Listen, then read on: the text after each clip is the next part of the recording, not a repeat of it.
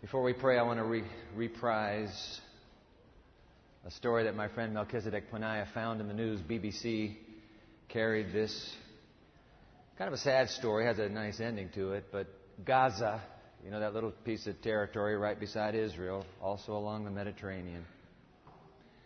There's a zoo in Gaza City called Maraland Zoo.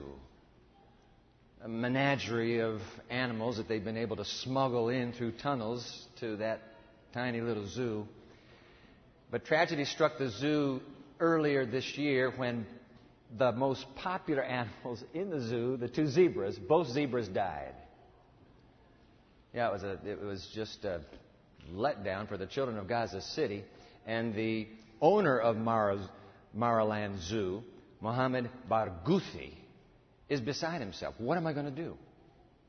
To get another zebra, a live zebra, through the tunnels, smuggled in, would cost him $40,000 for just one zebra. There's no way I can afford that. But the children are heartbroken. We have no zebras in the zoo. They used to ride the zebras.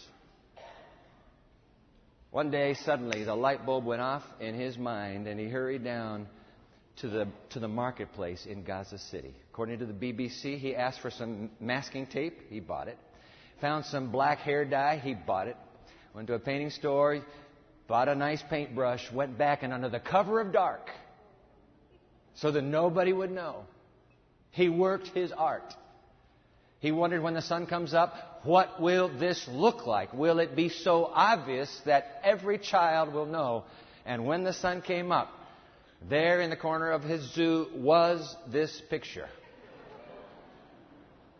Two zebra wannabes. Those are white female donkeys. White female donkeys who have been meticulously paint jobbed into looking like zebras. Isn't that something? Let me just put the next picture up. You look at it. I mean, how do you know? How do you know? The big question, of course, is, will the children like the zebras, or will they smell a fake? Next picture. They love the zebras. They don't know that they're not zebras. They're riding donkeys, but they're happy to have zebras back in the zoo. Now, I want to hold that picture on the screen just for a moment, please. Those are two donkeys imitating a zebra. Now, in defense of the donkeys, you need to understand this was not their idea. All right? Two donkeys imitating a zebra because, let's face it, you can take this imitation thing a bit too far at times, can't you? I mean, wouldn't you feel foolish being a donkey and trying to look like a zebra? I must warn you that what you are about to read may feel like it's taking this imitation thing a bit too far. Resist that inner impulse to write it off. Hear the word out. Listen carefully, because I am hoping and praying, and I have been much before this particular teaching, that instead you will recognize in this imitation invitation God's call to you right now, at this moment in your journey. Let's pray together. Oh God, it's the last thing we want to be, a bunch of donkeys imitating a zebra. What's up with this? Please, dear God, make it clear. And may we not be the same ever again because of what you will say in Holy Scripture. We pray in Jesus' name. Amen. I want you to take a look at a new and stunning command. It's new because you and I have never read these words together ever, in my recollection. And it's stunning because it assumes that the command can be followed. So take a look at this. Will you pull your Bible out? Pull your Bible out and turn to the New Testament, a little prison epistle by the name of Ephesians. Find Ephesians. If you didn't bring a Bible today, you have to see this with your own eyes. Pull the Pew Bible out, and if you will turn to page 788 in your Pew Bible, you will come to Ephesians chapter 5. We're looking at the first verse, Ephesians chapter 5, verse 1. I'll be in the New International Version. Any translation you have is fine with me. Ephesians chapter 5, verse 1, Paul writing, "Be imitators of God, therefore, as dearly loved children, Imitate God. That's exactly what he has just said. Imitate God, will you? It's interesting, that Greek word for be imitators, the Greek word is mimetes, from whence comes our word mimic. Yeah, mimic God as dearly loved children. And by the way, who does mimicking better than children? Didn't you learn this early on in life? I know you did. You're going to act like you didn't, but I know you did it. You learned early on that the best way to drive your little sister or your little brother to utter distraction is to mimic him, mimic her, every word, every gesture, every intonation. You just parrot it back. Boom, boom, boom, boom, boom, until finally in tears they go running off to mom. Didn't you do that? You did it. I know you did. Feels kind of foolish even thinking about those days, doesn't it? But nobody is better than mimicking than children. So Paul sees it as children's reality, and he turns it into a stunning adult command. Hey, verse 1, be imitators of God, therefore, as dearly loved children. And verse 2, live a life of love, just as Christ loved us and gave himself up for us as a fragrant offering and a sacrifice to Christ. Can you believe that? Imitate God. Mimic him. Are you kidding me? Me mimicking God, that would be like a donkey trying to be a zebra. That is humanly impossible. I mean, remember the last time we were together?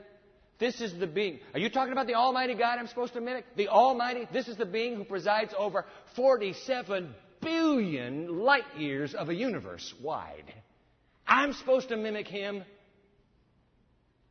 And a whisper comes back. Yes, you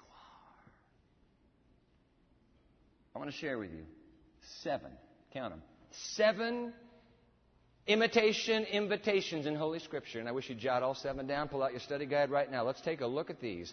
What does it mean to imitate God? Here they are, 7 of them. Reach into your worship bulletin, pull out your brand new study guide for today. We've got friendly ushers, by the way, who are about to come your way. If you didn't get a study guide, or several of you came with one bulletin, hold your hand up all the way to the balcony. And I want to say to those of you watching in overflow, we're delighted that you're here. Make sure you get the study guide. You're going to want these 7. Make sure you get a study guide and join us. And those of you who are watching on television, we're delighted to have you. Let me put our website on the screen for you so that you can go get the same study guide. Put it on the screen.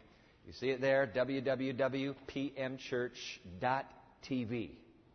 pmchurch.tv. You're looking for this series called The Temple. This is part 9. By the way, it wraps up in 2 sessions. We're over. We're out of here. The semester has flown by. But you're looking for the particular teaching today, the 4th temple. We'll figure out what the 4th one is next week. The 4th temple, the last imitation. The series is The Temple. The last imitation. And right there you'll see study guide. Click on. You'll have the same study guide as us. So let's go. You got your study guides here? Everybody's got them? Let's go. Let's just fill that verse in. Make sure we have it. Ephesians chapter 5, verse 1. Please fill it in. Be imitators of God. Greek, mimetes. Mimic. All right, 7 imitation invitations in Holy Scripture. Keep your pen moving. Here we go. Invitation number 1. God speaking. Be holy as I am holy. I was moved by our praise time this morning. And when we sang of holiness, that isn't some little pipe dream that somebody thought up. Well, we got to find something for humans to do. That is God's desire. Be holy as I am holy. And by the way, he says that in Leviticus chapter 11, verses 44 and 45. And then Peter wants to repeat it in 1 Peter chapter 1, 16 and 17. So it's Old Testament, New Testament. That command never goes away. Invitation number 1, be holy as I am holy. Invitation number 2, be perfect as your Father in heaven is perfect. That's straight out of the Sermon on the Mount. That's the Lord Jesus himself saying, hey, I want you to be perfect, just like your Father in heaven is perfect. You know what? God, you're really throwing me for a loop here, God. It's impossible. I can't be perfect. I can't be holy. Do you know who I am? He says, I know very well who you are. But I would not issue a command that could not be obeyed in my power. I would not issue. That would be absolute futility. I would only ask you to do what I can give you the power to do. Apparently you can be holy. Apparently you can be perfect. Luke comes along with the same Sermon on the Mount. He says, let me nuance that. And so here's invitation number 3. Be merciful as your Father in heaven is merciful. Be merciful. Be kind. Come on. Be compassionate. Be loving to people. Be nice. Invitation Invitation number 4. Train yourself to be godly. 1 Timothy chapter 4. Train yourself to be godly. What's it mean to be godly? Fill it in. Godlike. All godly is an English abbreviation for godlike. Godlike is too long. It's easier to say godly, and so we get godly instead of godlike. But it means godlike. Be like God. Imitation, invitation. Be like God. Jot down this one. Invitation number 5. You should follow in Christ's steps. Just stay right there. Stay right there. Imitate Him. Walk where He goes. Take His steps. That's number 5. Number 6 is like it. That was in 1 Peter 2. Number 6 is in 1 John 2. Walk as Jesus did. Walk as Jesus did. Just what Jesus does, you do. Where Jesus goes, you go. In fact, God's last generation on earth, hold on. Here comes invitation number 7. Watch this. Revelation chapter 14. They, the last generation of God's friends on earth, follow the Lamb wherever He goes.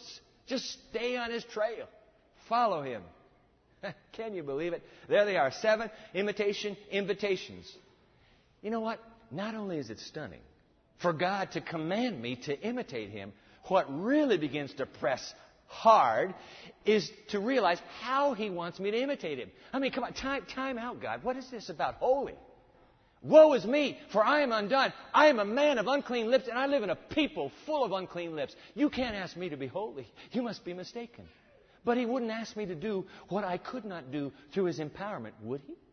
Be perfect, imperfect me, merciful, unmerciful me, godly, ungodly me. Do you hear how I talk sometimes? Do you know how I think sometimes? You don't mean me, do you? Yep, you. Follow in the steps of Christ. Walk where Jesus walked. Follow the Lamb wherever He goes. I don't know about you, but you can read this list, and who could blame us if after reading it we concluded, I'll never make it. I'll just never make it. But apparently, Paul assumes that you will. He writes it into his letter. Please be imitators, therefore, of God. Apparently, the apocalypse assumes there will be a generation at the end of time who will imitate God. Wow. Read it again. Ephesians 5, verse 1. Be imitators of God, therefore, as dearly loved children, and live a life of love just as Christ loved us and gave Himself up for us, talking about the cross, and gave Himself up for us as a fragrant offering and a sacrifice to God. You know what? Just as Christ... The key to this has to be in that phrase, just as Christ. Just as Christ. Because in one breath, Paul breathes, he says, hey, be imitators of God, therefore. And then in the very next breath, he says, just as Jesus did. Just as Jesus loved. I want you to do the same. Apparently the key is in that just as Christ loved. Apparently, jot this down, will you? Imitating God means becoming like Jesus. That's it. That must be what it means. Just be like Jesus. You want to imitate God? Be like Jesus. That's not really new. That's not really a novel thought, is it? Ah, come on, I've heard that all my life. In fact, I was telling the House of Prayer worshipers Wednesday night that I grew up as a boy, and I remember this. I remember my dad humming these words, whistling these words, singing these words around the house. My preacher dad. Be like Jesus, this my song. In the home. You ever hear that one? Come on, you know that one? You have to be a baby boomer to know that one, don't you? Sing it with me. Be like Jesus, this my song. In the home and in the throng. Be like Jesus all day long. I will be like Jesus. Hey, apparently imitating God means simply to become like Jesus. Apparently it's possible because the last generation of His friends on earth are described as doing just that. They're like Jesus. I mean, didn't we just read that in Imitation 7? Let's put it back up on the screen. Imitation number 7. They, the last generation, this is 144,000, God's living friends at the end of time. They, the last generation of God's friends on earth, follow the Lamb wherever He goes. Now notice verse 5 of Revelation 14. No lie was found in their mouths. They are blameless. Fill that in. They are blameless. Following the Lamb and blameless. I'm telling you, that sounds an awful lot like being like Jesus to me. 7 imitation invitations. That means all of them have to be true about Jesus. Hold on. They not only have to be true about Jesus, they need to be true of the followers of Jesus too. Be holy. Was Jesus holy? Tell me yes or no. Check. Check. Jesus was holy. How about the followers of Jesus? Apparently, check, check. Be perfect. Was Jesus perfect? Is it possible for His followers to be perfect? Well, this says blameless. Sounds an awful lot alike to me. Check, check. Be merciful. Was Jesus merciful? But of course. Can His followers be? Apparently. Check, check. Be godly. Was Jesus godly? But of course. Can His followers be godly? Check, check. Can you walk in the steps of Christ? Can you walk as Jesus did? Can you follow the Lamb wherever you go? Check, check, check. Apparently it can be done in the power of Christ Himself. That's something. We've just kind of written all this off as, can't really be done. No, apparently it can. Apparently God will have a generation of friends at the very end of time who will be just like His closest friends in sacred history.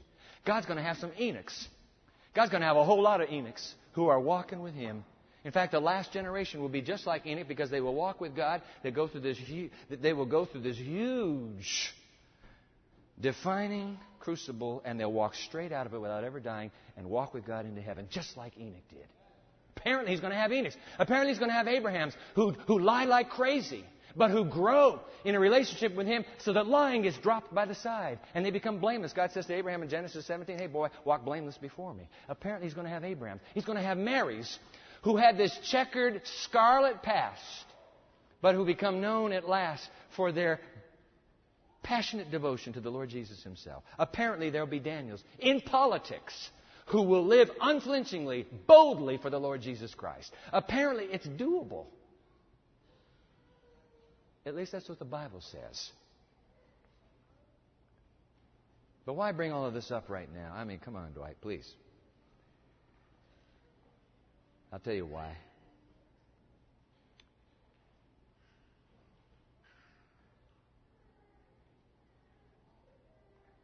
There's an aspect of this teaching that we've been tracking this fall that I've not said a word about. But today's the time. I've been praying about this. God, please let it be clear. Just keep the boy out of the picture. You see, I want you to just think. Now, I need you to be thinking about as clearly as you have been thinking all morning long. And you're watching on television. I need you to think through this sequence of thoughts for a moment. You see, this teaching called the temple that we've been focusing on. This compelling Bible teaching that just before the return of Christ, Daniel 7, 9 and 10, verses 9 and 10 describes how God's throne room, the temple above, His throne room is transformed into a courtroom and the books are opened and judgment is convened just before the return of Christ. Now, if that teaching is true, and I believe that the Bible is true, then that means that courtroom scene actually is in a nuanced way a reflection of Yom Kippur, the cleansing of the earthly sanctuary. That's why we went to Leviticus 16. And if I understand Bible prophecy correctly, we're already in it. The hour of His judgment has come. We are in it now. Right now. That means while we're sitting here enjoying praise music, celebrating with Carol Anna and her baptism, and little Landon Michael and his dedication, while we're in the thick of it, something's going on in the throne room, in the temple above. And evidentiary records are being examined, not for God to jog His memory, but for the celestial observers who've gathered around to say, hey, listen, are you sure you're going to bring these people back? You're going to bring them into the kingdom? Can we just take another look at that record to make sure? It's not for God. He knows who are His. Apparently, ladies and gentlemen, that means that this hour we are living in history right now is heavily fraught with quiet urgency. It can no longer be business as usual, morally speaking. It can no longer be business as usual, politically speaking, economically speaking, historically speaking. There's something happening to this planet that we have never seen before, and we can't, not the brightest minds in the world are able to understand. Why is it that we can't get a handle on anything? It's only melting down the more we do. Something's afoot. That means, now here's where I'm going. I need you really to hang on to this sequence of thought. That means that there will come a generation. There has to be. This is just logic. There will have to come a generation just before the return of Christ who will be alive and well, going through everyday routines. There will be a generation in which time the courtroom above will push the last of the case histories and records of those who are deceased. And they will begin with those now who are alive.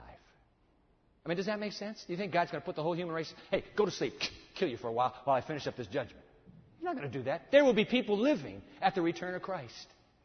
That means that for those people, somebody will be getting to the record of Dwight's life while Dwight is living. Do you understand?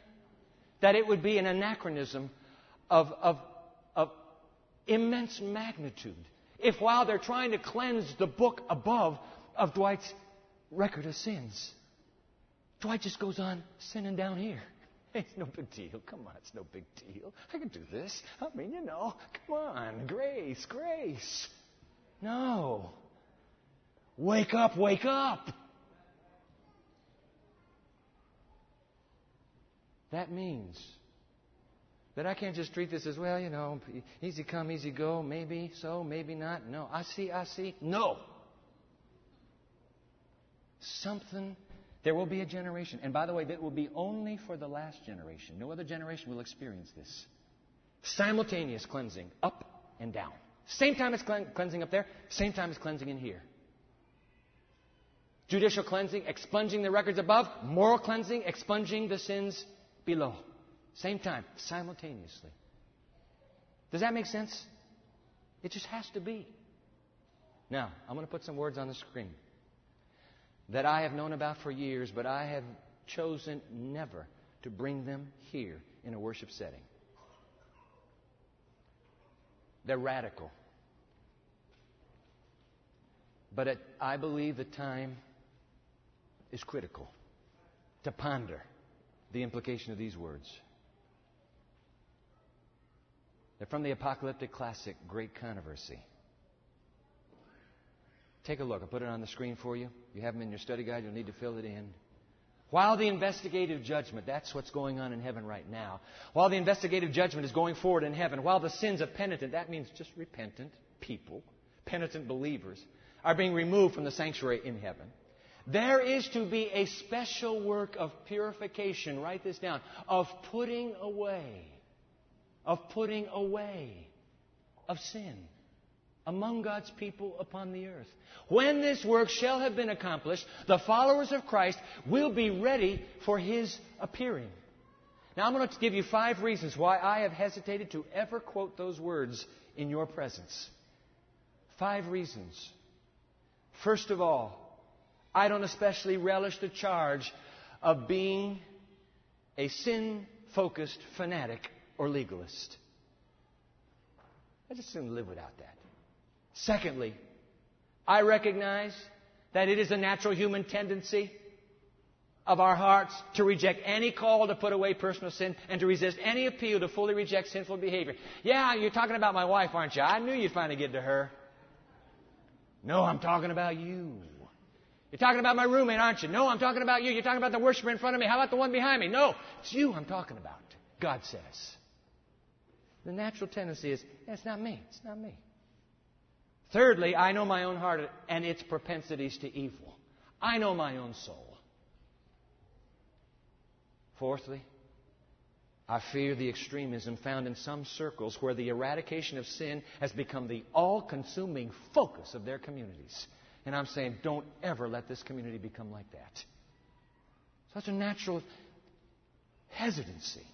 And then finally, number 5, I'm well aware that popular evangelical theology and aberrant former Adventist theology, I'm well aware that both theologies have myopically focused on coming to the Christ of Calvary. They call that justification.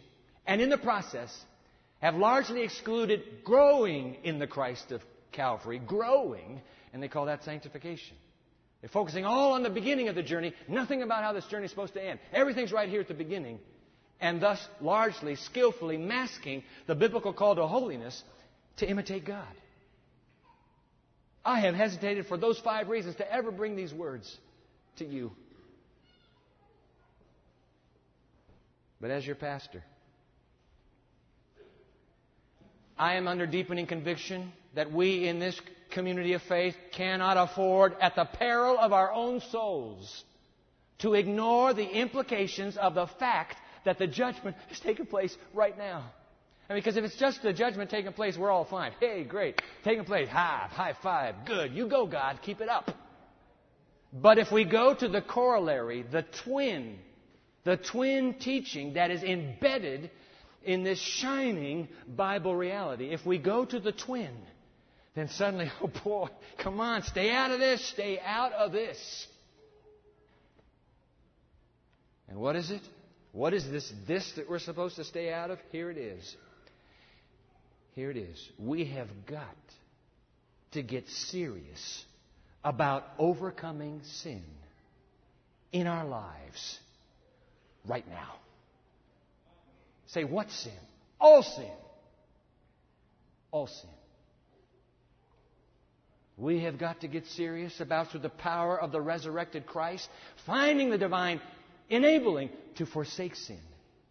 We have got to get serious about the grace of the sin-pardoning Savior to cleanse, to personally cleanse our hearts. You're saying, Dwight, man, you've turned this whole gospel thing into a self-focused works behavior. That's what's kept you and me from wanting to touch this, that very charge. I'm going to show you why it's not self-focused and it's not works behavior. The Apostle Paul, and put this on the screen for you, 2 Corinthians chapter 7, verse 1. Since we have these promises, dear friends. You need to scribble this down in your study guide, by the way. Since we have these promises, dear friends, let us purify ourselves. Let me just tell you something about that Greek word for purify. It's the identical word in the Greek Old Testament in Daniel 8:14. Then shall the sanctuary be cleansed. That's the word right there. Let us cleanse ourselves. It's the identical word in the Greek. Katharizo, catharsis, to cleanse. Same word. That's a judgment. That's a judgment appeal. Since we have these promises, dear friends, let us purify. Let us cleanse ourselves. And by the way, who's doing the cleansing? Isn't that something? God will do the cleansing, but you have to do something. Oh, God, cleanse me, please. And I keep doing it. God's saying, what's up with this? No. You have to ask me. You let go, I'll take it. I'm not going to take it if you're not letting go. Oh, God, cleanse me. I let go. You can have it. That's the difference. Since we have these promises, dear friends, let us purify ourselves from everything that contaminates body and spirit, perfecting holiness. Apparently you can grow into this. Perfecting holiness out of reverence for God, out of the fear of God. Jesus has all the power to pardon us and to empower us. We just have to go with Him. We have to follow where He walks. Stay in His steps. He will lead you to a life. He will lead you to a life of holiness, of moral blamelessness, of mercy. Follow Him. He'll lead you.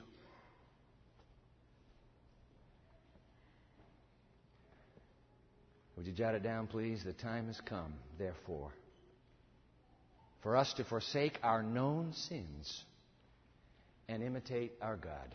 That's it. That's the corollary teaching that nobody wants to touch. Embedded in this diamond. Embedded in the diamond. You say, hey, right, it says, forsake our known sins. What sins would those be? Let me tell you something, my friend. You are the only one who knows. Don't you ask me about your sins. You already know. You and God, that is. You and God have a very bright understanding of what your sins are. You already know. And by the way, if you don't know, you really need Jesus. You need the Savior. If you are saying to yourself, you know what, I just can't think of anything right now. I can't believe it. I've gotten to this place in my life. I can't think of a thing. My friend, then you must meet the Savior, for He is the only one who can cure you of your moral blindness. If you're sitting here right now and saying, there is no sin in my life, no big deal, buddy.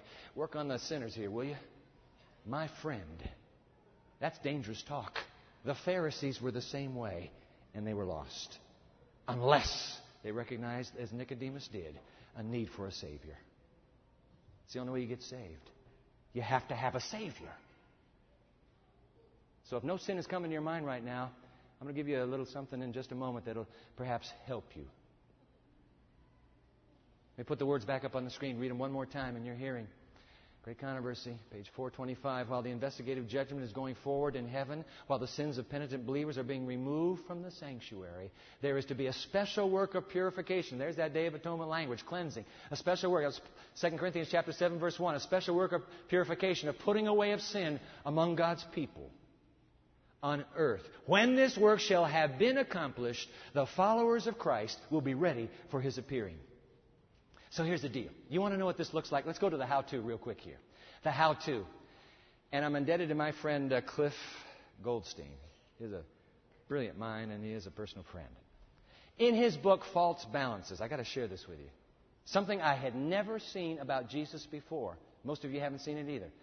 First, what Cliff does in his book, he quotes 1 Peter chapter 4, verse 1. Let's put it on the screen. 1 Peter chapter 4, verse 1. Therefore, since Christ suffered in His body, all right, that's physical suffering. King James says in His flesh, but we know it's a body.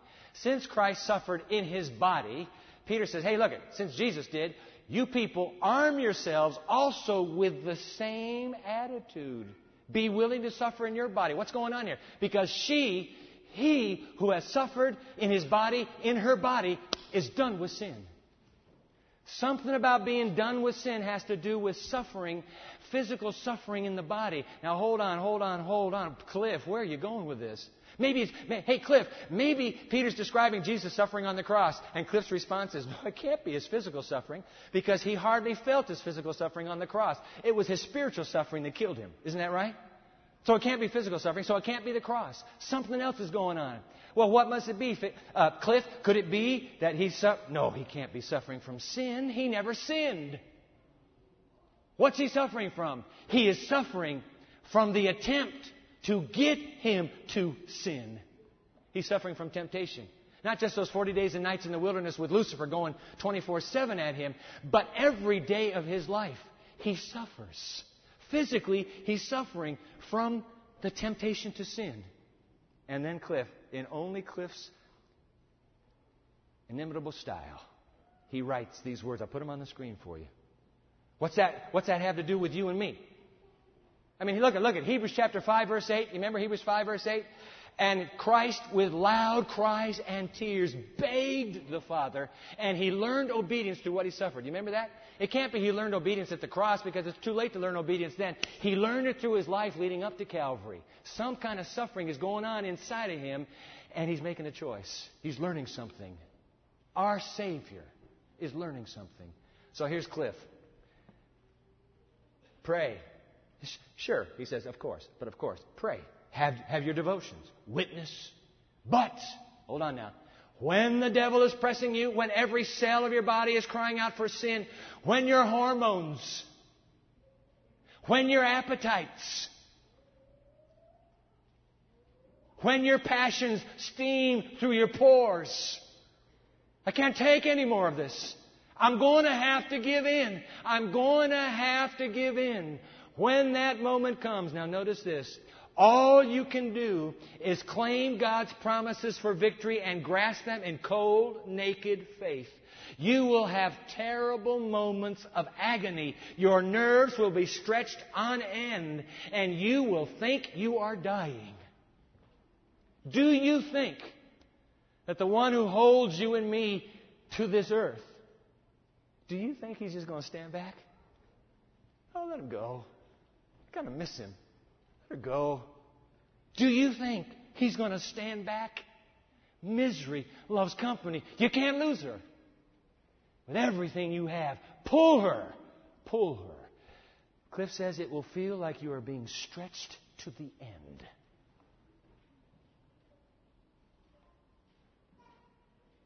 You know, somehow we've come to think, well, I'll get over this.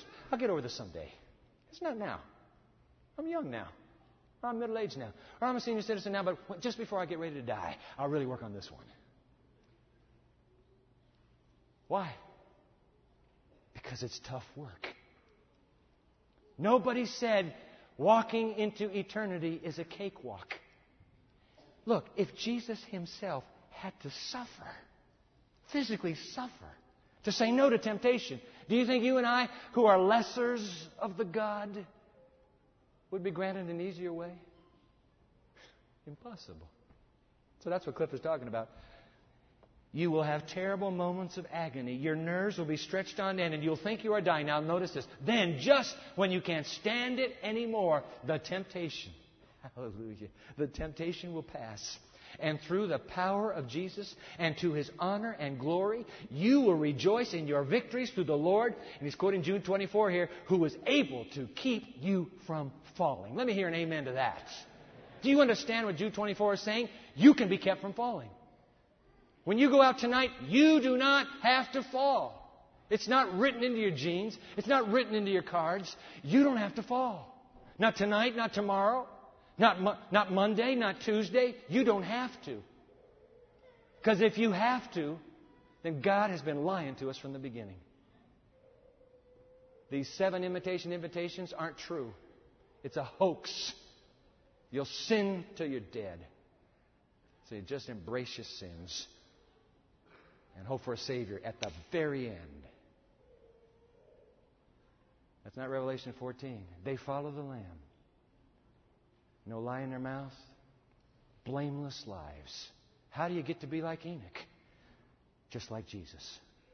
How did Jesus get to be like Jesus? He suffered. It was tough. Hey guys, here's what I'm saying. Some of you already know what God is going to want to start working on in your life. The moment we turned to this subject, something went on in your mind, and a little voice said, this is what He's really talking about for you. You know immediately. You know now what it is God is asking of you. And by the way, you work for the church, you've been here for 100 years, nothing from me? No. Those are the most embedded sins. The sins of pride and ego. Self-preservation. Those are the embedded sins. Almost in our DNA. But the moment the Spirit begins to speak and He's saying, hey, I'm talking about this. All I want you to know is that Jesus has been there ahead of you. And He's going to take you through. Whatever temptation you have suffered, He also has been tempted. Only He said no. When you and I have said yes, yes, yes, yes, yes, yes, yes all our lives, He said no. So He says, hey, I'm the one who can help you. A yes can't help you. But a no can help you. And I spoke no to the enemy. Let me give you the power. Everything inside of you will be crying out, screaming, give me that. Hold on to me. Hold on to me. I'll deliver you. What a God. He hasn't asked of us what He Himself has not endured Himself. And with that enduring, He's earned the right and He's gained the power to deliver us in the very same way. It will be through agony. Don't try to find a way without agony, because that way goes straight down. Broad is the way, wide is the path, and many there be that go that way. This way is tough, it's narrow, it's straight. You're going to climb up through a needle of eye. You'll need to climb to the eye of a needle.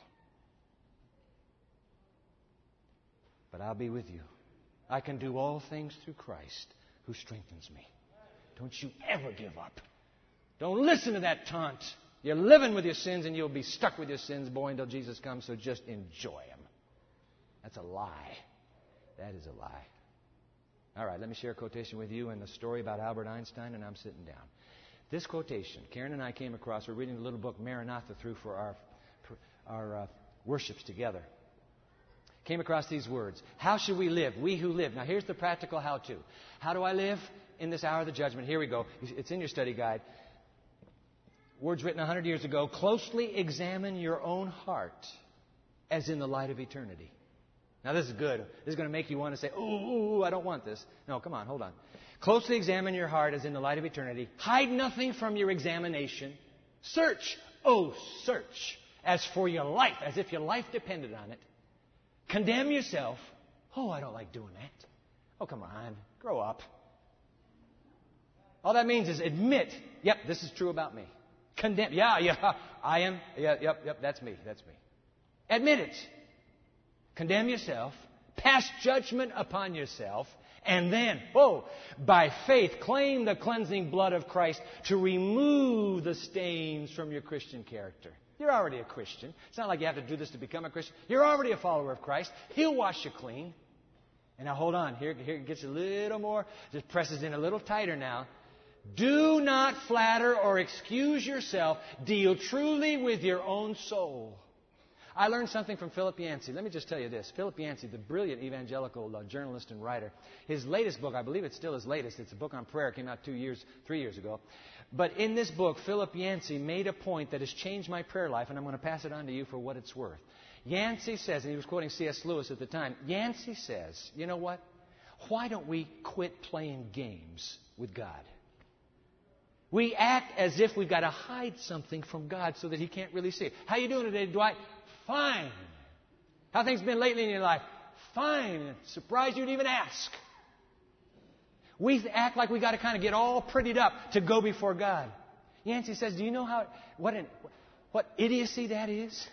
Please. Does God already know? Yes or no? Does He know everything about you and me? Yes or no? So if I'm trying to act like I am not, can He spot that instantly?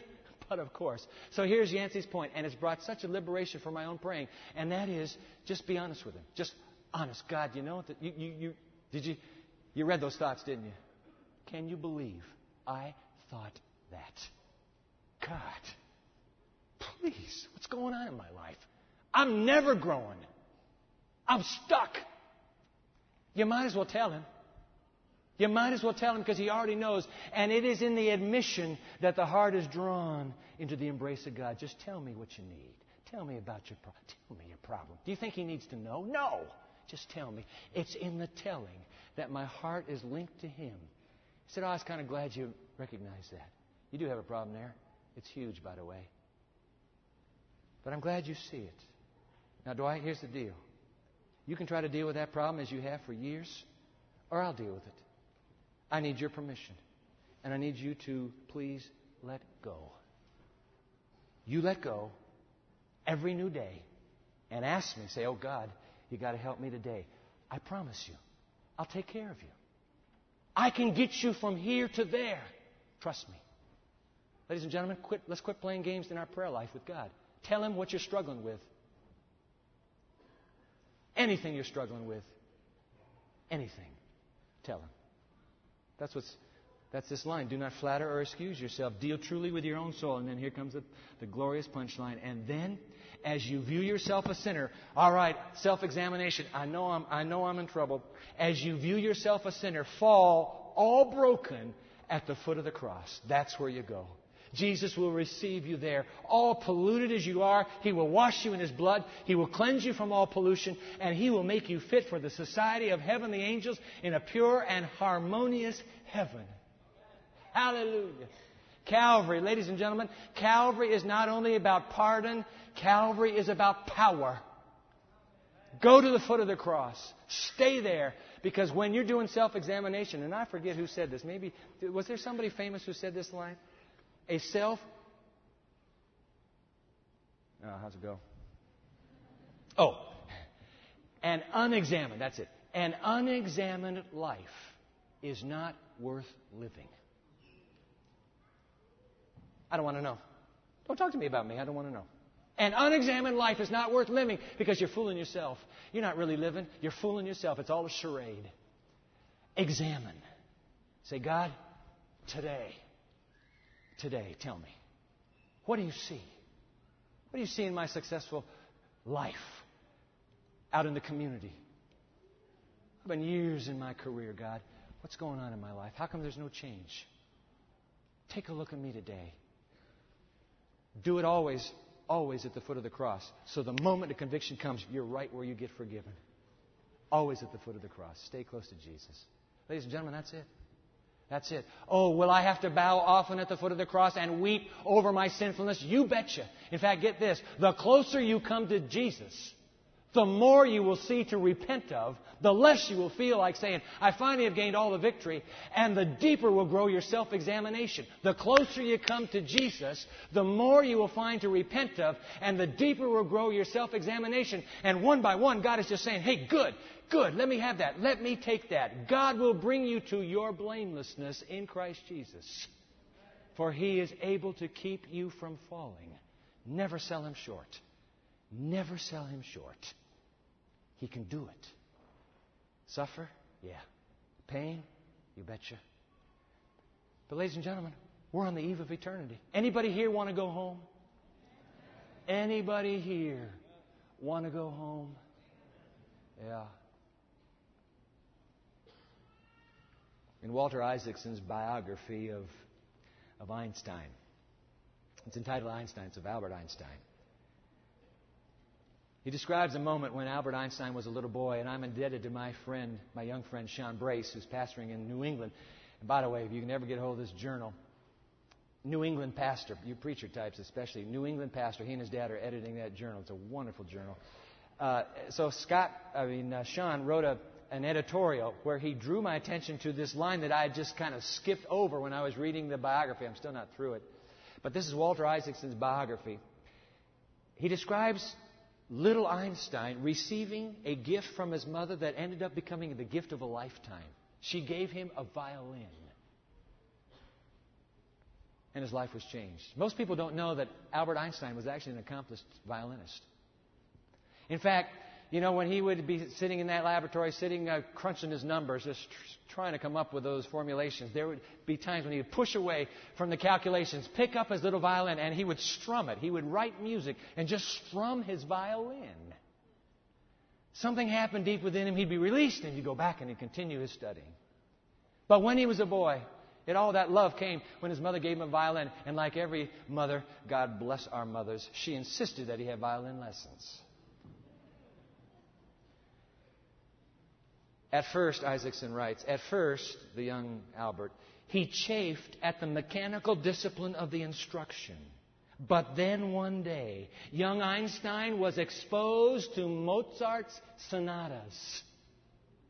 Years later, reflecting on that boyhood discovery of Mozart, Einstein remarked, and here is his line. Einstein remarked, I believe that love is a better teacher than a sense of duty, at least for me. I like that. Would you write it down? I believe that love is a better teacher than a sense of duty. Ladies and gentlemen, that's it. If we imitate God and follow Jesus out of this sullen sense, I got to do this in order to get saved, I'm telling you what, of all people on this planet, we ought to be the most pitied of all. But if out of joyful gratitude and love to Him who gave Himself for us, we choose to imitate God and follow Jesus, you know what? For you and me, it will be true. Love is a better teacher. Because, hold on, love is the best teacher. That's why. You love Him. You love Him. And He'll love you back straight into this kingdom. You don't love Him, He'll love you back anyway. But you love Him. It'll be the best teacher. He will be the best teacher you have ever had. Teach me, Father, what to say. Teach me, Father, how to pray. Teach me all along the way how to be like Jesus. I would be like Jesus. I would be like Jesus. Help me, Lord, to daily grow more and more like Jesus. You want to be like Jesus? I know you do. You wouldn't be here if you didn't. I know you do. Stand with me and sing just this stanza of that old gospel hymn. I love it. I would be like Jesus. I would be like Jesus. Help me, Lord, to daily grow more and more like Jesus.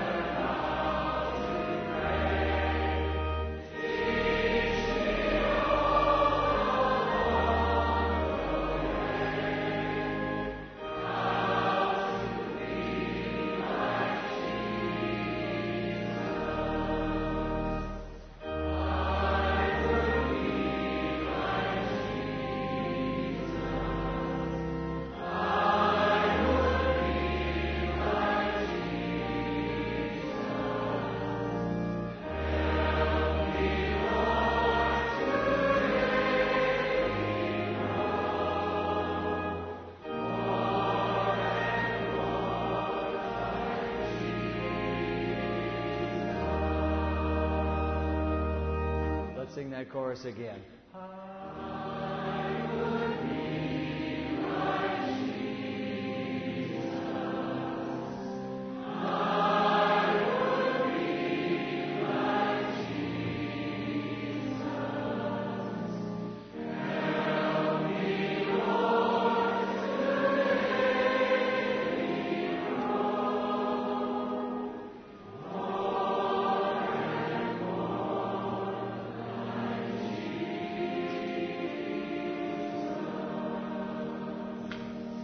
Now let's sing it a cappella.